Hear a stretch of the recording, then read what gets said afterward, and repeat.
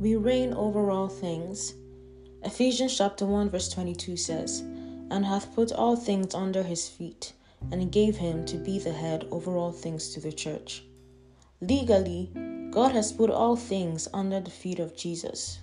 We see this in Ephesians chapter 1 verse 22. Isaiah chapter 9 verse 6 says, "And the government shall be upon his shoulder."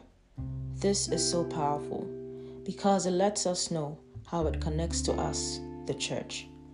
If Isaiah's prophetic words had been, "And the government shall be upon his head," that would have meant the Lord Jesus, because he's the head and we, the church, are his body. The government being upon his shoulders means his reign, his dominion and authority are borne by us. Blessed be God. Thus, every single member of the body of Christ is above all things, because all things have been placed under the feet of Jesus. God already said so, and nothing can change it. The Lord Jesus, through the church, reigns over all things. 1 Corinthians chapter 15 verse 25 says, "For he must reign till he had put all his enemies under his feet." This isn't about him reigning in heaven, but in the earth through us. In these last days, you're expected to king in your world and in the earth. Take up the arms of faith and be strengthened in the things of God.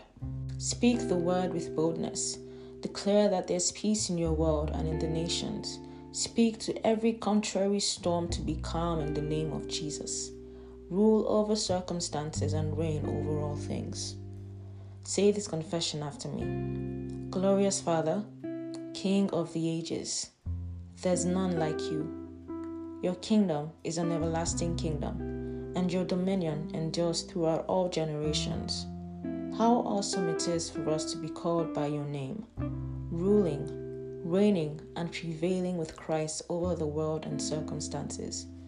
Thank you for this glorious privilege. Amen.